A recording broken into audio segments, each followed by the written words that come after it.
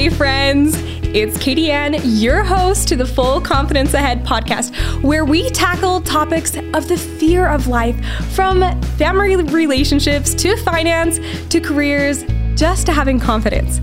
And you know, what I realized is the other day is you've been hearing my voice for a couple episodes now, but you might not know the girl behind the mic. So this episode is just a fun time where you can get to know the girl behind the mic. So you can feel like I'm there in the room with you. Just as we get to know our guest, here's a little bit about me. So on some of these episodes, I've talked about how I'm a harpist. And if you haven't heard that, you're hearing it now. So I do play the harp, and I've been playing for 16 years. That's most of my memory life. And it has been so fun. My harp, his name is Henry. It's in the harp world, we like to name our harps. And it's actually after Shakespeare's Henry IV, Part 1, Act 2, Scene 3. So if you can tell, I do love Shakespeare. There's a character in that scene whose name is Henry and has a little bit of a temper attitude, and my harp definitely has a temperament as well. So his name is Henry, and I've been playing for 19 years. That means 19 years of blood blisters and calluses on my fingers. The life of a harpist's fingers is a little bit brutal, but that's okay. And one thing that people don't really understand, but it's a fun fact, harpists normally always carry wire cutters with them. And that seems a little bit odd, but it's because all of our harp strings, when they break and we need to change them, you have to cut them to the right size. And because they're normally so thick, they're made out of either wire or gut or nylon, we have to use wire cutters. So if you're ever in need of wire cutters, just let me know. I normally have them in my bag or in my pocket. So yes, I normally do have them with me. So I've got your back. Don't worry. I think some of my favorite memories, though, with playing the harp. So when I first started, I was in kindergarten. That was a long time ago, but it was really cute. I started on this tiny harp, and when I pulled the harp back on my shoulder, it just totally was so heavy and weighed on my shoulder to the point it crushed me and I couldn't play longer than 5 minutes. And now I think is adorable because I do wedding gigs for 3 hours and I couldn't play longer than 5 minutes when I was little. And I built up from that for years and just got calluses on my fingers to finally be able to be sustainable. So I learned very quickly that little efforts daily and consistently build up over your lifetime to help you have sustainability and can really help you develop your talents. And that's really been my experience with harp. So I just started off simple stuff, and now it's so fun to be on the collegiate level, playing and doing wedding gigs. And one of my favorite memories, actually two of them, but here's one of the first ones, is I got to volunteer for Hearts for Hospice. Hearts for Hospice when I was in high school. And what I did is I went into the homes of individual hospice members and played just a little personal concert for them. And it was so touching to see how music could help people who were on the last moments of their life. And there was one day that was so significant for me. I came into this woman's home, and the woman hadn't been able to verbally speak for a couple weeks just because of the condition she was in. And her daughter was in there. And she was in there, and I tried to play music from her time period. I pulled out some Louis Armstrong songs. I was playing Somewhere in Time. I tried to do things that she would remember and know. And the music had this calming effect on her to the point her body was able to relax enough that she could exchange a few words with her daughter. And her daughter just came up to me afterwards and said thank you so much, because it was one of the last times she was able to communicate with her mom. And to recognize the joy of music, that music was so powerful enough to help someone have a relaxing moment and create memories with people around them, really made me want to stick with the harp. So it has been a very influential part of my life throughout all of my life. And I realized my most favorite moments have been when I've been sharing my music. Practicing at home can be tough, but when you're sharing it with others, that's where the magic of music really happens. Another moment that was really magical for me is I had the opportunity to audition for an orchestra that was touring Europe for 2 months. And I auditioned and got in and worked really hard to learn the music. And we flew out to the Czech Republic and went through about 5 different countries, playing for 2 months in these European countries. And it was incredible. It was my first time going internationally abroad by myself with this orchestra with people I didn't really know very well at the time, who I got close with on the trip. But we went through all these different countries, and every single country, the language changed.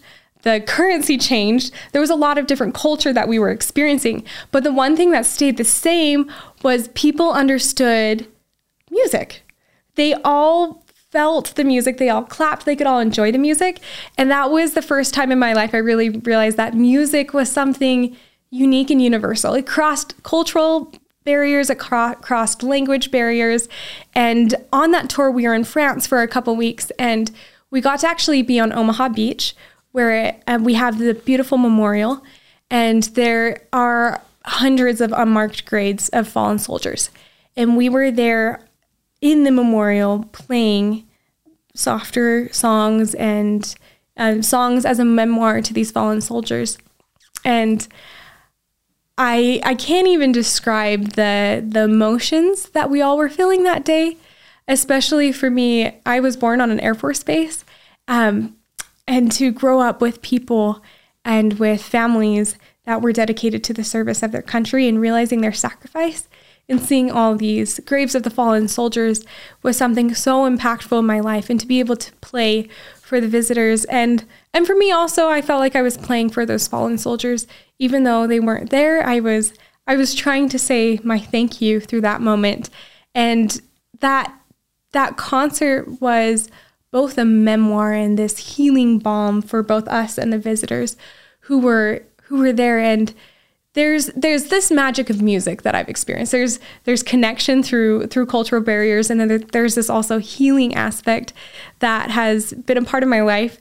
And that's why I keep going back to the harp. So as you go through the episodes, I'll probably refer a lot to my musical experience, or, oh yeah, I learned that, or similar experiences when I played the harp, or as I play the harp. It's something that's very important in my life and something that's taught me a lot of lessons. And as we know, there is no perfect person, or at least I haven't met a perfect person yet on this earth. So nor am I as the podcast host. And, so let me kind of tell you a story to get to know me and my personality a little bit better. But I have one sister, and I adore this sister.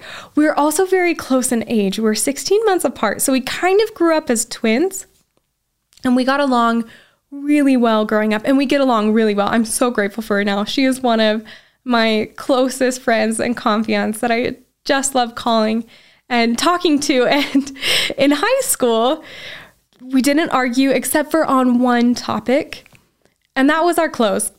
We were terrible at sharing clothes with each other. And we kind of made this system of we wouldn't argue if you at least asked permission. But of course, if you asked permission, the other sister would be like, no, you can't borrow it. You're going to sweat in my clothes. That's how it goes. But there was one day that we had this dance going on. I was really excited to go with my friends to this dance. And of course, you want to dress up and look good. And I wanted to borrow my sister's clothes because for some reason, your sister's clothes are just always cuter than your own. I don't know why that happens, but it just does. So I went and I grabbed my sister's pants. And these were not only my sister's pants, these were my sister's favorite pants. Obviously the cutest ones in her closet. So I borrowed them and I went off to the school dance. I was having a great time. And then the Boot Scoot and Boogie came on, and I was so prepared for this Boot Scoot and Boogie. I was jamming, and there's that part where you kind of do the heel click and switch sides in the Boot Scoot and Boogie.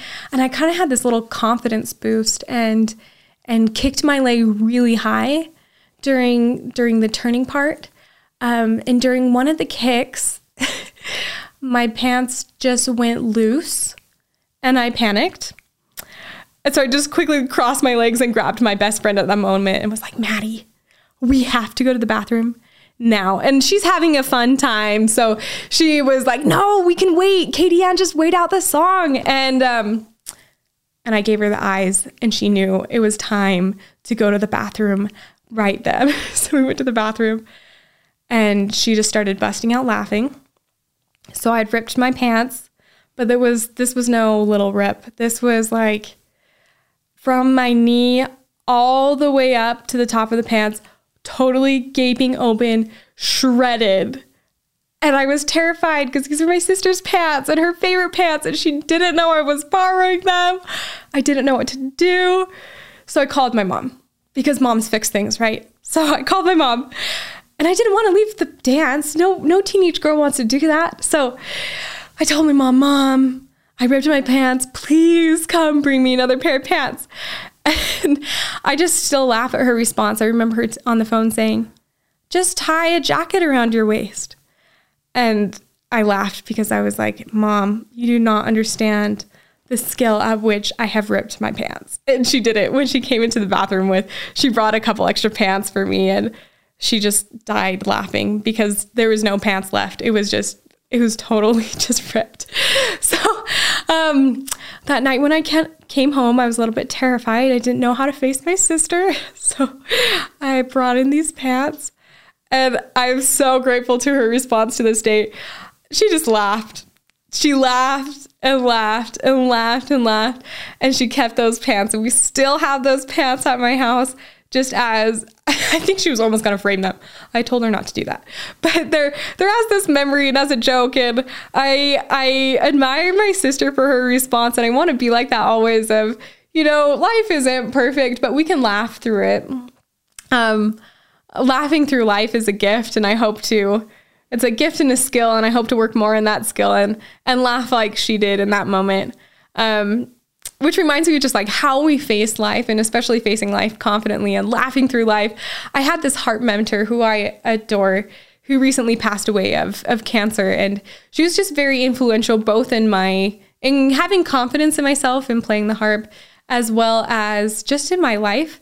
And she was a jazz harpist. She was actually the first harpist on Star Wars, which was really fun. And she taught me to live life like jazz music. In jazz music, she said, there's no wrong notes. There's just resolutions to better ones. And she told me that to live life like that as well, that there's no wrong steps. There's just resolutions to better ones. So embracing every single moment of your life, just like that ripping your pants story of embracing it, laughing it, loving it as part of your story, and moving on to the next note. And that's a philosophy I've tried to develop in my life, and I'm still trying to. Life's a journey of developing and trying. We're never perfect on a certain topic, but we can keep developing into who we are and developing these skill sets, and developing the skill set of living life as jazz music is something that I'm currently working on, that I currently want to always do. This is another story with my sister. So whenever we did argue, I told you the only thing that we ever really argued on was our clothes. And my mom, when she sensed tension, she just told us, okay, like, how are we going to resolve this? And the resolution was cookies, because everyone wins with cookies, right? We had to spend time together making them, and then we got cookies after it. That's just a win-win. And I remember one time, I think back on this and I just giggle. One time, my sister and I were banished to the kitchen to resolve our contentions over clothes and to make cookies. So we started making cookies together. And this is where our personalities really came out. We realized how different we were. We have a lot of the same interests, but we just approach them in very different ways. So she got out the recipe, and she's definitely more of a cook than I am. And she kind of did a little bit give and take measuring, right? So you do the flour, but she didn't totally do exact measurements. And then there's me, who I like to do things very to the rules, very precise. So I get out the measuring cup, and I've got my knife, and I'm like measuring off the flour. Everything is perfectly measured. And we started arguing over the cookies because we were measuring things differently. It was, honestly, the cookies would have turned out just fine anyway, but how we were approaching it was so different. And we just, having already argued and trying to make cookies again, it just wasn't working. It was just making more of a disaster in the kitchen. So my mom kind of intervened on us. But to this day, we have still not made cookies together again. There are some things you just realize in life that you approach differently, and we're still working on that. It's a goal of mine to be able to see our differences with cookies and make them again. But we laugh and have fun, and we like buying cookies together. That was our resolution, is, you know what, maybe we can't make them together, but maybe we can buy them together. So that, you know what, sometimes that's how you need to solve problems. So a little bit unconventional way to solve problems, but you're right. I have not made cookies with my sister yet to this day, but we will eventually. Probably chocolate chip. That's my favorite. So some likes and dislikes. I know on my trailer, I always say that I'm a local taco lover. And that is true. If there's one food that I had to eat the rest of my life on an abandoned island, it would be tacos.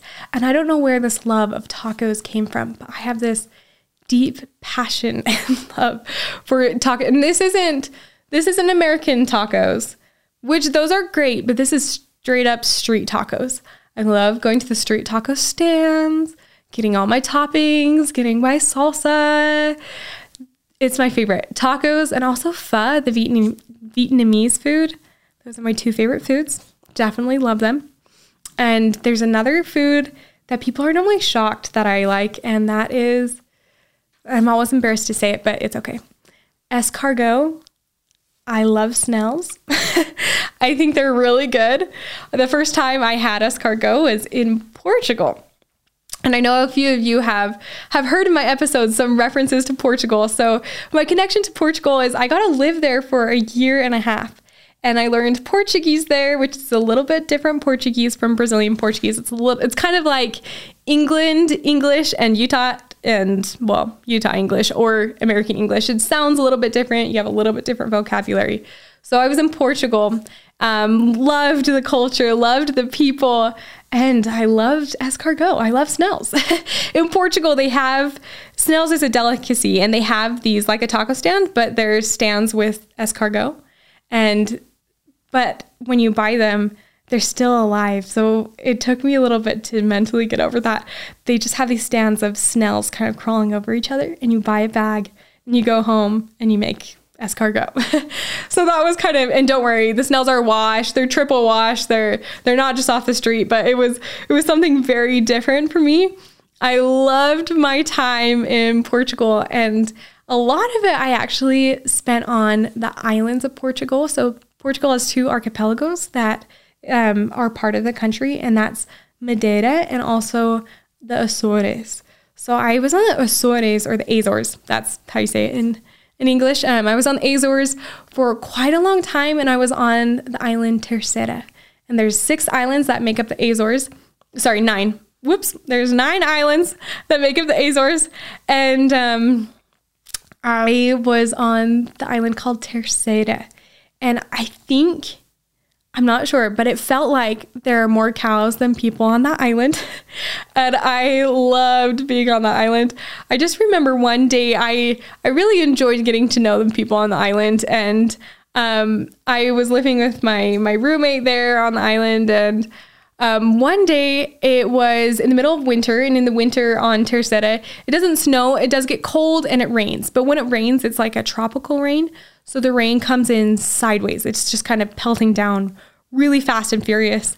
And for some reason, even though I knew I was going to be out on the streets a lot that day, I decided to put on mascara and makeup. That seemed like a brilliant idea. So I went out into this major storm, walking to our friend's house with mascara on.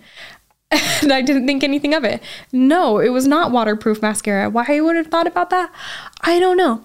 So I'm out in this storm, and we kind of took refuge under this bus stop for a little bit. And I just wanted to meet people on the island. So I went up to this lady and just started chatting with her in Portuguese. And I still, her face, the face she made is engraved in my head, but her face was just like confused and looking at me. So she didn't really respond. It was kind of a shock. I didn't really know how to interpret it. And then my roommate was just laughing. And I was just so confused. Like, what is going on? This lady's looking at me. Someone's laughing at me. So we went home right after that. And I went to the bathroom and I screamed. All of my mascara had run down and literally made 2 football lines underneath my cheeks. And I looked like this football player, this drenched football player. So no wonder that lady was just staring. And then my roommate was laughing at me. And of course she didn't tell me. She just laughed and learned the importance of waterproof mascara. And I always laugh too. In Portugal, they have a little bit different system of how to use the buses. They use a lot of public transport. And so I did as well. And being there immersed in the culture for a year and a half, I came home and I'll just say it how it is. I forgot how to get on a bus here in America because the systems are so different. In Portugal, you have to like stick out your hand and it signals waving down a bus.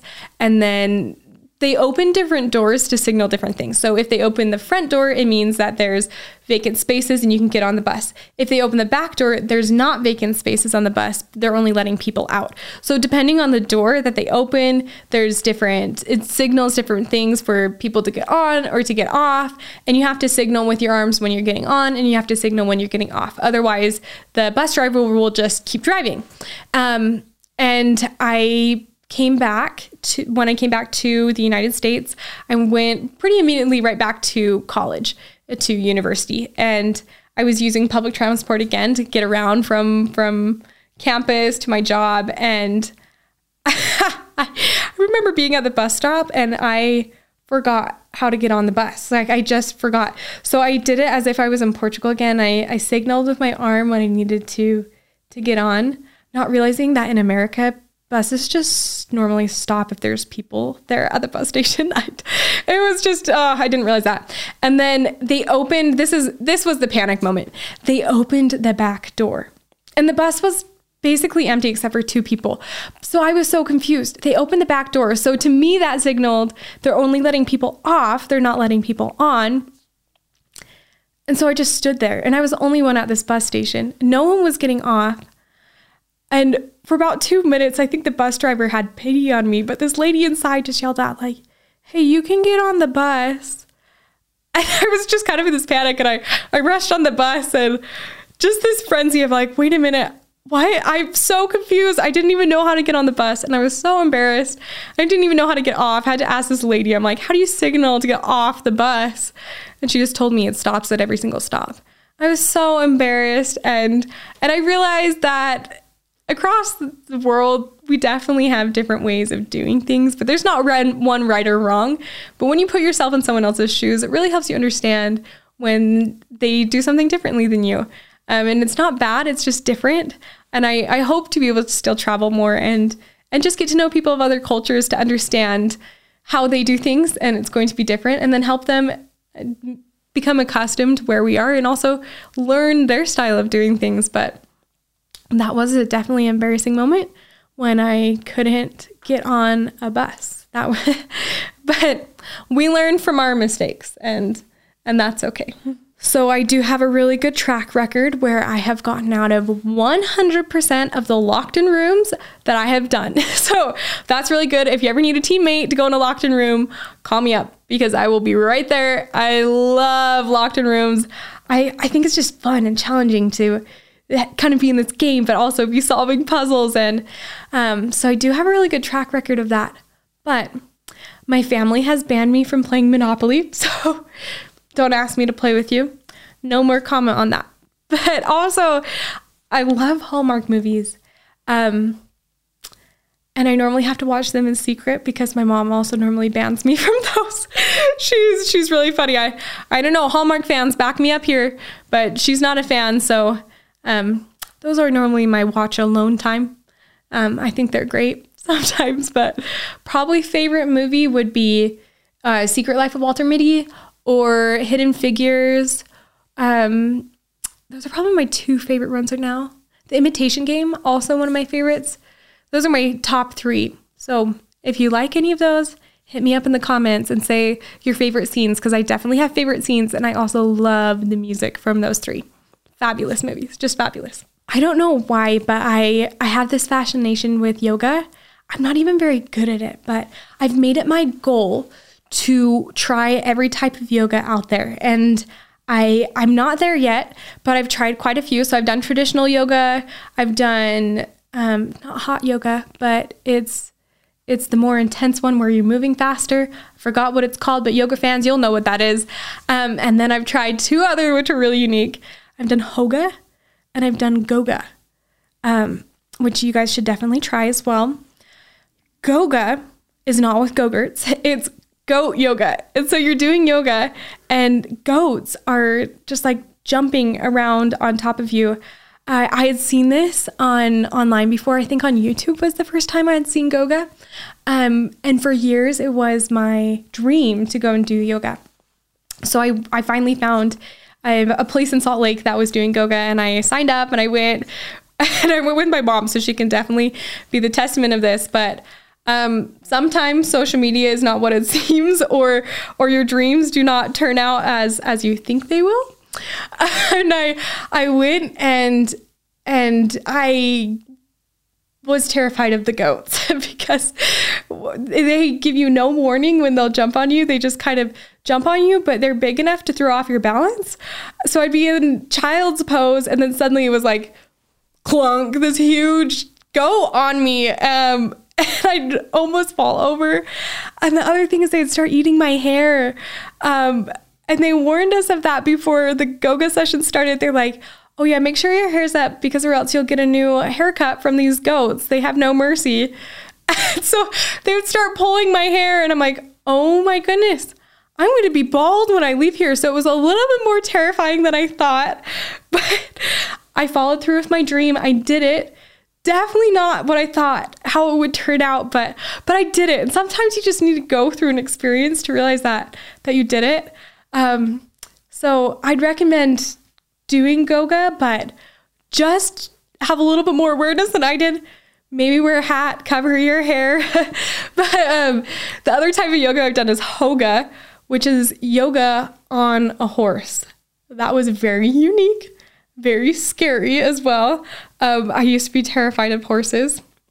And to get over my fear of horses, my mom was really wise. She signed me up for an equestrian training class. And it actually went through the 7 Habits of Highly Successful People, that book by Stephen Covey. It taught you those habits as you're learning how to ride a horse. So you're learning to conquer your life and the fears of life, and you're learning to ride a horse at the same time, which was perfect for me because I had this huge fear of horses. I'd watched my dad get bucked off a horse a couple years earlier, and ever since that moment, I just was terrified. So it wasn't a personal experience, but I'd watched someone with a horse have a negative experience and just had this fear. So she signed me up, and I went into these classes, and I actually started getting fairly good at riding horses.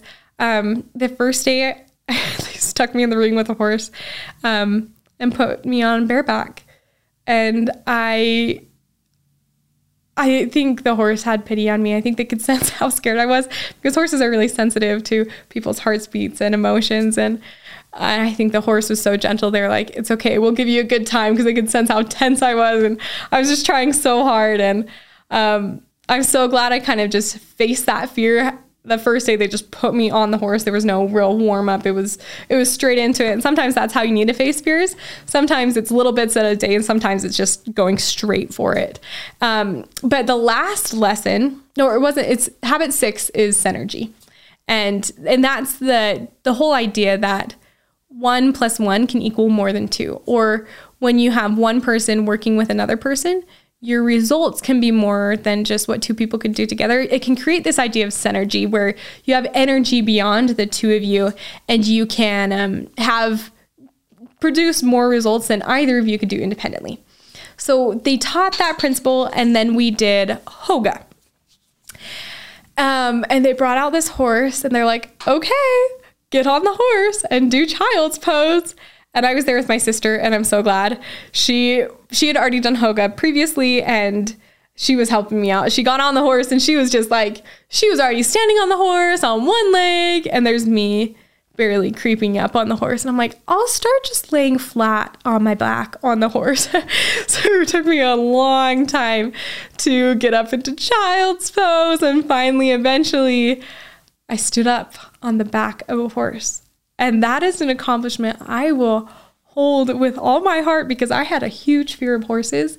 And to be standing on the back of an animal that can move at any moment, and you have to trust and feel like, are they shifting? Are you shifting? It's you and the horse working together in that moment.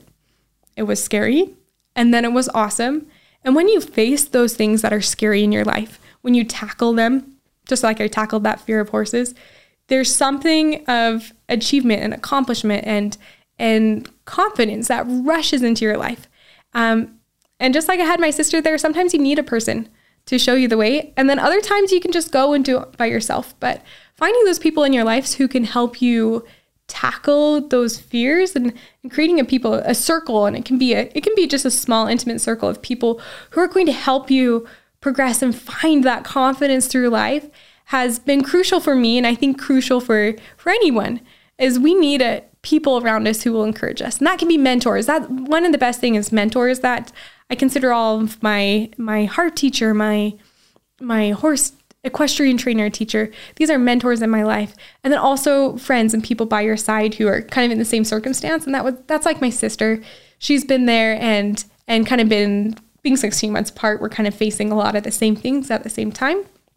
So we've been going through things at the same time. She's been a cheerleader as well. So to have different people in different places, wiser than you, or on the same level as you, or younger than you, we can learn from everyone who's in our path. And that can also be part of your circle of confidence, your confidence cheerleader circle. And that's been a lot of my success, and how that's come has been through different people, for sure.